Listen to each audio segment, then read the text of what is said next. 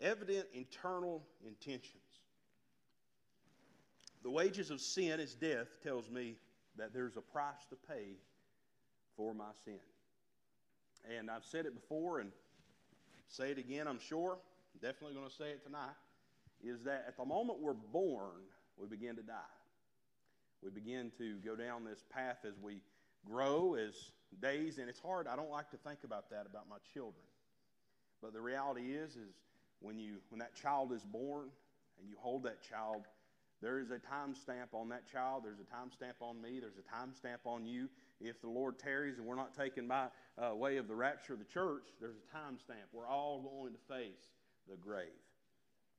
Miss Geraldine and I were talking. We was wondering back in December, wasn't we? My goodness, what's going to happen? I mean, I got down and I thought, is this it? Is this going to wrap up this way? I mean, what else can come to me? But the reality is, God has times, God has a day appointed. Brother Danny, He gives us an opportunity. He heals us. He provides for us. We ought to use that time to serve Him and be a witness of Him and try to reach people. But we all have a time. I remember a television program not too long ago I was watching, and it was the gentleman in the show. He's a doctor, and another doctor at his age, 41 years old, went out to get the paper one morning, and he fell over and he died. And it started to drive this doctor crazy because this man, he's 41 years old. He had to, this guy, he's obsessed with his health. He's obsessed with all these things, and that's okay. We should try to take care of our bodies. But he said, I've got to figure out why this guy died. He's 41 years old. He's my age. How did he just go out? He must have been a smoker. He must have ate bad. He must have done all these things. And he sneaks into the wake for this gentleman. He starts talking to the family, and he's intruding, and he's trying to figure out why he's sick so he can feel good about himself, knowing he's not going to die at 41 years old. And as he's talking to the people at this wake, at this gentleman's funeral, he finds out that this guy was a health nut. He was a vegetarian. And he worked out every day. And he played basketball 4 times a week. But what happened was that he walked out one morning and he leaned over to get his paper, and it was his time to go. And he fell over and he died. God don't need a reason other than the fact that it's His time that we are called home. And He is completely just to call any of us home. It was uplifting on Wednesday night. Love it.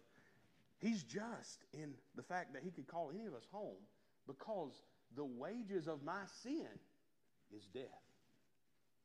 The price that my flesh will pay is death. Now, He tells us the gift of God is eternal life through Jesus Christ our Lord. So this tells me and directs to me that I'm an eternal creature, whether I've received that gift or not. There's a price to pay. My flesh, I will die. But my spirit, my soul will exist forever. And the gift that Jesus Christ is offering, that Jesus Christ gave to me when I accepted Him as my Savior, is the assurance of my eternal life. Not that this flesh in this form is going to live forever. I'll be given a new and a glorified body, praise the Lord. But that my spirit will dwell forever, eternally with Him. Now, thinking of that price to pay, that's a price that my flesh will pay, but there's also a price to pay my soul. Because of my sin nature, I owe a debt that I cannot pay. And the gift that Jesus Christ gives me is that He Himself was hung upon the cross on my behalf. He took and bore my sin, and He offers me, obviously, the eternal life written here in this verse. He paid for. Nothing I've done, but what He did. And so I believe there's evident eternal intentions that God has, and that's why I can be sure that I will possess and I will hold on to the salvation that He gave me. It's a gift. I was thinking just the other day, Preacher Ed, my pastor, Brother Jeremy knows him. I know he'd been here, I think he married Jeremy and Lisa here years ago, so some may have met him years ago, but my first preacher, Pastor Ed, loved this man to this day, and that time especially, he was my hero. And we went to Kmart. Anybody ever miss Kmart? I miss Kmart. We didn't go to Walmart unless we was on vacation. We didn't do a lot of vacation, so I didn't go to Walmart a lot until they closed Kmart down. I missed Kmart. And I could get on a rabbit trail there, but I won't. We We went to Kmart, and Ed, his kids were not at this time old enough to have grandkids of his own yet. They were getting there, but they weren't. And he treated me like a right-in grandson. I liked that a lot. Made a huge impression on me, how much he loved me and how much he did for me. And we were at Kmart, and I saw this beautiful blue Hot Wheels bicycle. And man, I got on that thing and I just started rolling, and I rode that thing all the way out of Kmart. He took it up to the register. He paid for it. Mom and Dad's hollering and screaming, he don't need that, he don't need that. I'm thinking, you need to hush. He's going to get me this bicycle. He don't need that. He said, I'm going to get it for him. I want to give it to him. I want him to have this gift. And you know what? That's been a lot of years ago at this point. I don't know how long ago. But he's never came back and asked for it back. Because he gave me a gift. And when he gave me that gift, he has a grandson. I remember going to the baby shower for his grandson. He didn't say, hey, remember that bicycle I gave you? I need that back to give to my grandson. No, when he gave me that gift, all those years ago, that's exactly what it was. He gained ownership of it. He paid for it. I rode out on it, and I've still got it today. And it means a lot to me to think about that, because in essence, Jesus Christ, he paid the price on the cross for us. And we ride out in glory, and he never comes back, and he never asks for it back. He never says, well, I like this one better. I'm going to take it back and give it to them. Or you've done me wrong, or you've disappointed me, or you've upset me. I'm going to take it back from you until you can earn it back. Now, I understand parents, we sometimes do that, don't we, to teach a lesson. It's not what I'm talking about. I'm talking about a free gift with no attachments. This gift of eternal life. See, there's evident internal intentions, and God's intention is that he dwells with you in heaven forever and ever and ever and ever and ever and ever. And the gift that he gave you, time stamped on your soul, whenever it was that you accepted Christ as your Savior, wherever you were, whatever condition or state you were in, when his imprint was placed upon you by the blood of Jesus Christ, that was a gift given he's never going to ask for back for whatever reason. Now you have the rest of the story. I think we could probably, like we said Sunday night, we could probably go home on that right there. I mean, it's clear and it's simple. To say that God would come and want to take it back, as we said Sunday night, give me some Scripture. We must ask ourselves, is Scripture our guide? Is Scripture, I don't want to hear what your pastor has to say. I don't want to hear what Josh Boyd thinks, decides, has to say. I don't want to hear what somebody on TV has to say. What does the Word of God have to say? And I have found no evidence, and I have found nobody give me any evidence with any that I can have any confidence in, rather than what's been taken out of context, that tells me I can lose my salvation. And if it was to be taken away, would it be a gift? When you give a gift, you give it away in full intention that that person receive that gift with joy, enjoy that gift, possess that gift. Nowadays we re-gift, right? We had a whole thing at Christmas. Re-gift. At Thanksgiving we stole a bunch of stuff from my grandmother's house. And then we gave it back to her at Christmas. That's what we do, ain't it? We've gotten so low, we take stuff out of people's houses and give it back to them. That's the society we're in. I participated in that, Sam. Madness. But this gift given, there's no re-gift. Well, I guess there could be, in essence of letting my light shine to somebody else. Miss Donati, Dr. Donati, that's a re-gift right there. Lord willing, she'll accept that gift. But you can't let go of your gift. You can't get rid of your gift. You can't put it in a box and ship it to somebody else and not possess it. When you get it, you've got it. And to say that God would take it back would make God a liar. And I believe that would make God a liar. You say that sounds hard to hear. That sounds a little harsh. When God says something, he means it. And what he tells me is that the gift of eternal life was paid for by his son Jesus Christ. And if I could lose my salvation, then that would mean that Jesus' sacrifice on the cross was not enough. And that would mean that he would have to come back each and every day and die for me, because the Apostle Paul said he had to die daily. And so if the Apostle Paul had to die daily, Jesus Christ would have to come back and die each hour for my sin. You understand what I'm saying?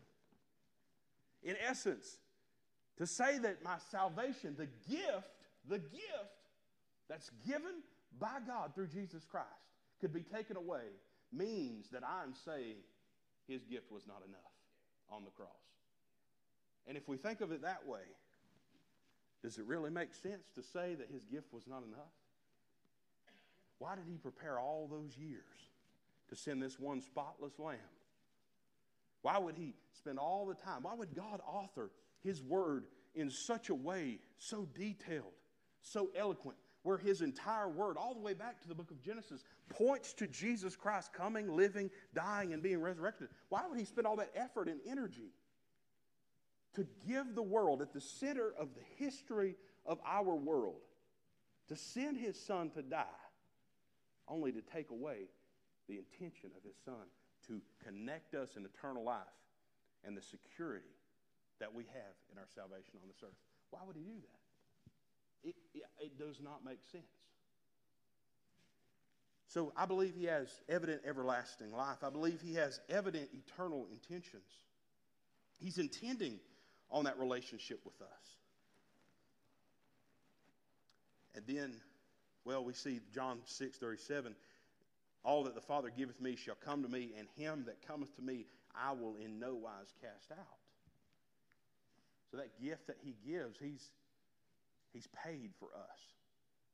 He's paid for us. Next, if you want to look over to Romans 10 with me.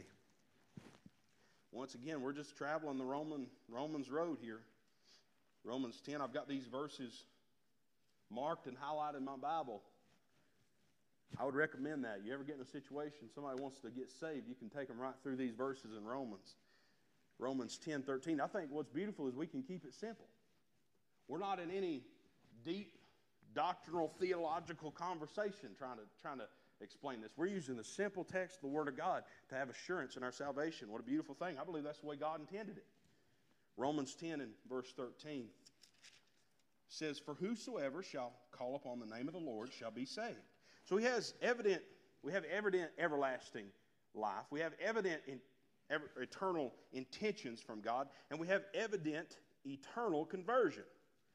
For whosoever shall call upon the name of the Lord shall be saved. Salvation is simple. Amen. Salvation is simple. Now, there's been people in the past complicated. There's people today complicated. If you do this or you do that, people complicate stuff. We make it too complicated. We shouldn't make everything so complicated that it turns everybody off. When you make things too complicated, the simple man don't want nothing to do with it because it's too highfalutin. Amen. That's how I am. I don't like complicated things. Just keep it simple. I won't go there, but you know what I mean. There's a little acronym. Keep it simple. Keep it straightforward. That's God's intention. See, the law is complicated in essence of how I receive it and what I have to follow and what I have to do. The law is complicated. It was perfected in Christ, and things were made simple and things were made straightforward. And you know what? Those things were made straightforward to the Jew first and to the Greek. God, in his intentions through Jesus Christ, offers salvation beyond just the Jewish people, but to the whole world. What a beautiful thing that is. And we're not following. Now, the law is a schoolmaster. It's a teacher. Yeah, some people want to throw it out the window. We shouldn't do that. It's a good guide. It's things that can teach me things. There's wonderful and beautiful things in the Old Testament. Wonderful things. Jesus Christ is all over the Old Testament. But the gospel of Jesus Christ, his life, his death, and his resurrection is simple. And this verse, this gospel given here in Romans 10:13, it's simple. For whosoever. And people wonder. Well, God picks these people and not these people. The Bible literally says whosoever. Like it's becoming a huge debate, the idea of God's election. We'll talk about that down the road, but It's becoming a huge debate that God would choose some and he would deny others. And his word literally says, for whosoever. That's what happens when you overcomplicate things. If you overcomplicate things, what did I just say? The simple people won't want it because it's too complicated. Like me, I don't want it if it's too complicated. But your academic people, they can't stop arguing over it because it's too complicated. It's simple. We complicate it. Because I determine, as we talked about, the outcomes of false discipleship, legalism, literalism, liberalism, some other ism, all kinds of isms. All that stuff, all that junk that comes out of false discipleship comes from what I add to the Word of God. And if you'll go look in the last few verses of the book of Revelation, we're told not to add to or to take away from the Word of God. And all we do is we want to take away because this is going to offend somebody. Churches have a hard time standing on transgenderism and homosexuality because they don't want to offend somebody. We take a liberal mindset when we want to address what the Word says, and we take things out of God's Word, and in turn we sin because we take things out of God's Word. The legalist mindset will attack people because they don't live up to that standard that they have set in their mind. And what we do is we cast on other people convictions we have. Hey, I told you when we started this, you want to have convictions about things? You go ahead and have convictions about things. I mean, there's certain things I don't do, you may do. There's things you do, I don't do. Make sure that you are seeking biblical discernment in those things, because there's some stuff that's just crazy. But we have to be careful about those convictions because sometimes they will override what the Word says. You can't get in heaven, you've done this. Can't get in heaven, you've done that.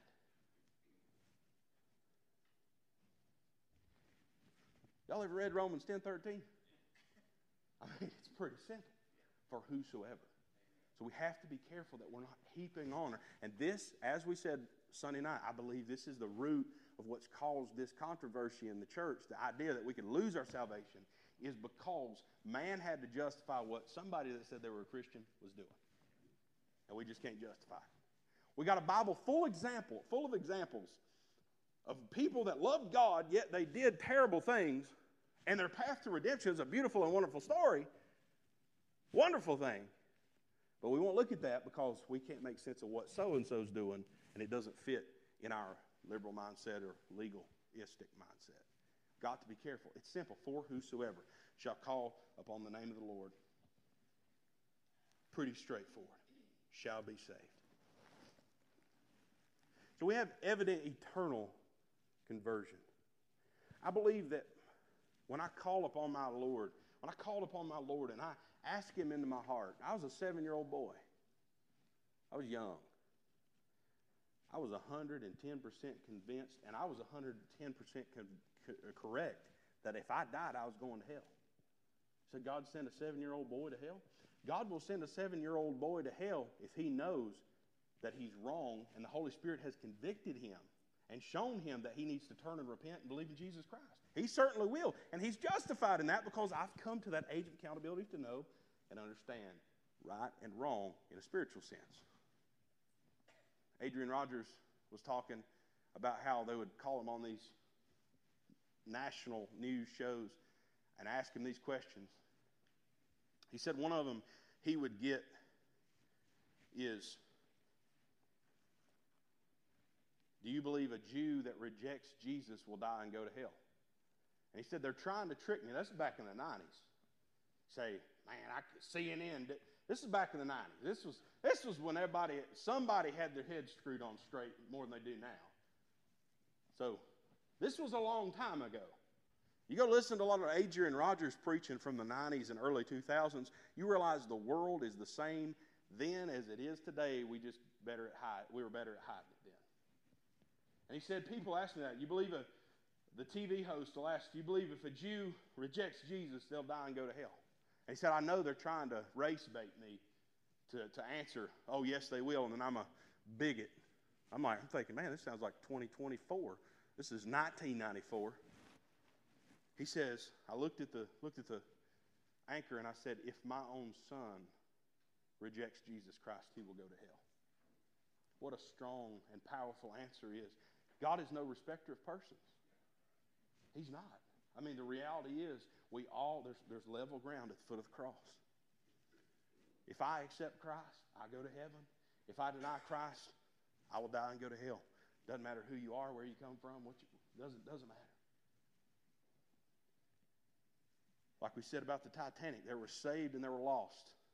Is who they were counting at the end of that story. Saved and lost. Who lived and who died. It's simple. For whosoever. Whosoever.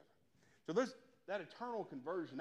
I'm convinced in eternal conversion. I believe that I am as sure today of where I will be 1,000,000,000,000,000 trillion years from now as I ever will be. Because God gave me a gift He doesn't intend to take back. 2 Corinthians 5:17. Therefore, if any man be in Christ, he is a new creature. Old things are passed away. Behold, all things are become new. When that new creature... Now, we talked about this. We've got flesh. And I'm going to have this flesh till I die. And from what I'm told, it just keeps decaying. Dwayne Hobart tells me that all the time. You just wait till you're my age. You're just going to fall apart. That's what happens, right? I mean, it just... You go back to the eye doctor. I got to go right now. There's some of you, I can't... I'm like having a strain. Go to the eye doctor. I got to get my prescription fixed. You go and your doctor's telling you, you try to eat better. And your doctor says, well, you got to do even better than you do. And I don't know what else to do than be a vegetarian, and I'd rather die than do that. I mean, we just can't do enough, am I right? You can't. There's nobody more difficult to please than a doctor. We just can't do enough. And we're decaying. This flesh is decaying. We're dying. But living inside of me is an excited and a fired up. And it doesn't matter if you're 100 years old, 90 years old, 80 years old. If you know Jesus, inside of you is dwelling an excited and a happy and a youthful and a young and a ready spirit given to you by Jesus Christ. And what a beautiful thing. And what happens is you see these old saints of God, their bodies let them down to the point they can't even go anywhere. But you start seeing that youth come out because they're excited to see Jesus. Anybody ever seen that? That's a blessing. That's a blessing. There's evident eternal conversion. Somebody that gets it and it's real and they become a new creature in Jesus Christ. It's evident that conversion was legitimate. And there will be fruit. So I'm not wrapping this thing up about eternal security without talking about all in and half in. There's some people, they're just all out. Brother Ricky, when he was here in our revival, he preached the best I've heard on being all in. If you were here, say amen. It was great. I can't do that justice, but the reality is this scripture tells me that if I have Jesus Christ dwelling within me, I'm a new creature. Now that new creature inside of me is going to be fighting daily with my flesh. Amen? Can I get an old me? Every day. You know, even preaching. Sam, your mind starts wandering sometimes. I'm not saying I'm thinking about the sales in the paper right now. I'm just saying sometimes. I mean, even behind the pulpit, the devil loves to put things in your mind. You think, well, you're up there, you're preaching. Well, you're sitting there and you're thinking about something else. Right? The devil loves it. He loves getting us distracted.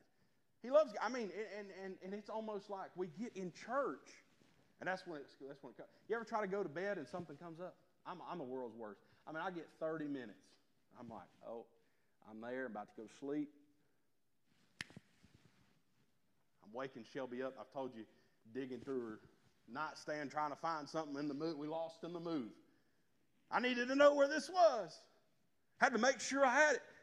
Sometimes we get to church. The devil loves getting us distracted, don't he? We need to be in here. Lord, I need the fellowship in spirit. Lord, I need the blessing from the singing.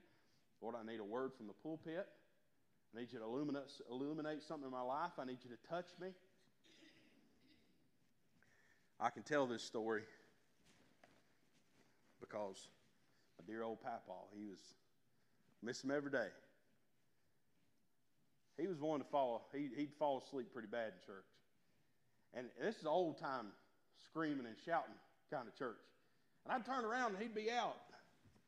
About the time the preacher would clap his hands, he'd pop his head up, and then he'd fall back over again. I say, Papa, how you fall asleep in there? I don't know, son. It didn't matter who was in there, he just would. And it's funny, after I got to preaching, I started getting offended sometimes. Think that would happen, I'd get offended. I think about my little old Papa. Man, I'm going to tell you, there ain't nobody walked with the Lord I've seen much like my old Papa.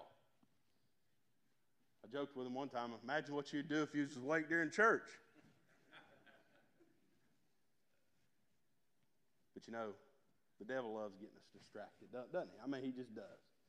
Get us distracted, and it's not my responsibility to judge anything, whatever. I'm telling you, I can't judge you because I got junk going on in my head. Up here, the devil likes throwing stuff. Anxieties, what I got to do tomorrow, money I got to spend, things I've got to do, decisions I got to make.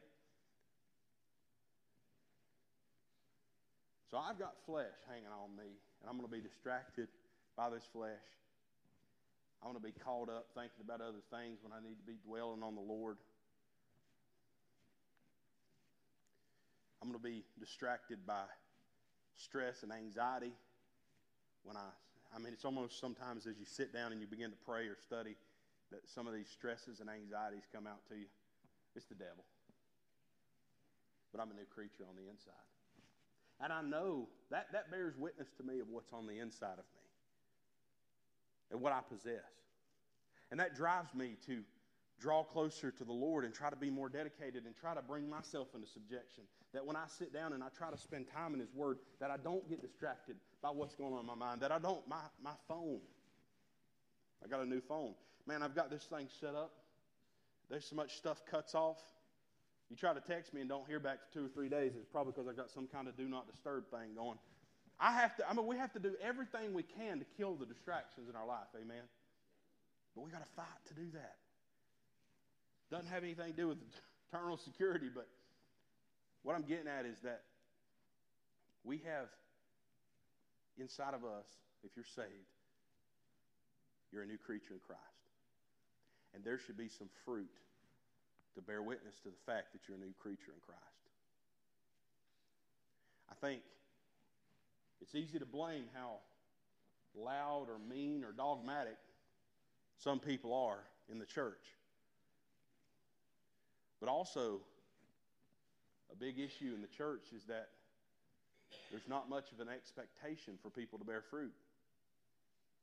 In essence of, used to there were some standards of like how you lived and how you acted and how you carried yourself and how you treated people and how, your name in the community. Those things had an effect on every part and every aspect of your life in a small community, even in the big communities. And there's certainly been examples and instances of people that have abused that. But today, it's almost anything goes. And the church gets a bad name as a whole because there's not much expectation. We have a word to give us a guide and be an example for an expectation. We have men in pulpits and men in deacon positions, and we have peoples and elders and examples inside the church that live and lead by example. Yet it seems like there's no standards anymore, even in the church, especially in the church. Like we've said, don't be surprised by the world being the world. But in the church should bear some fruit. If you know Jesus, then you're a new creature in Christ. And there will be some fruit in your life. Now, we will go through some times of backsliding. I've been there. We'll go through some times where we fall away, where we mess up, we make mistakes.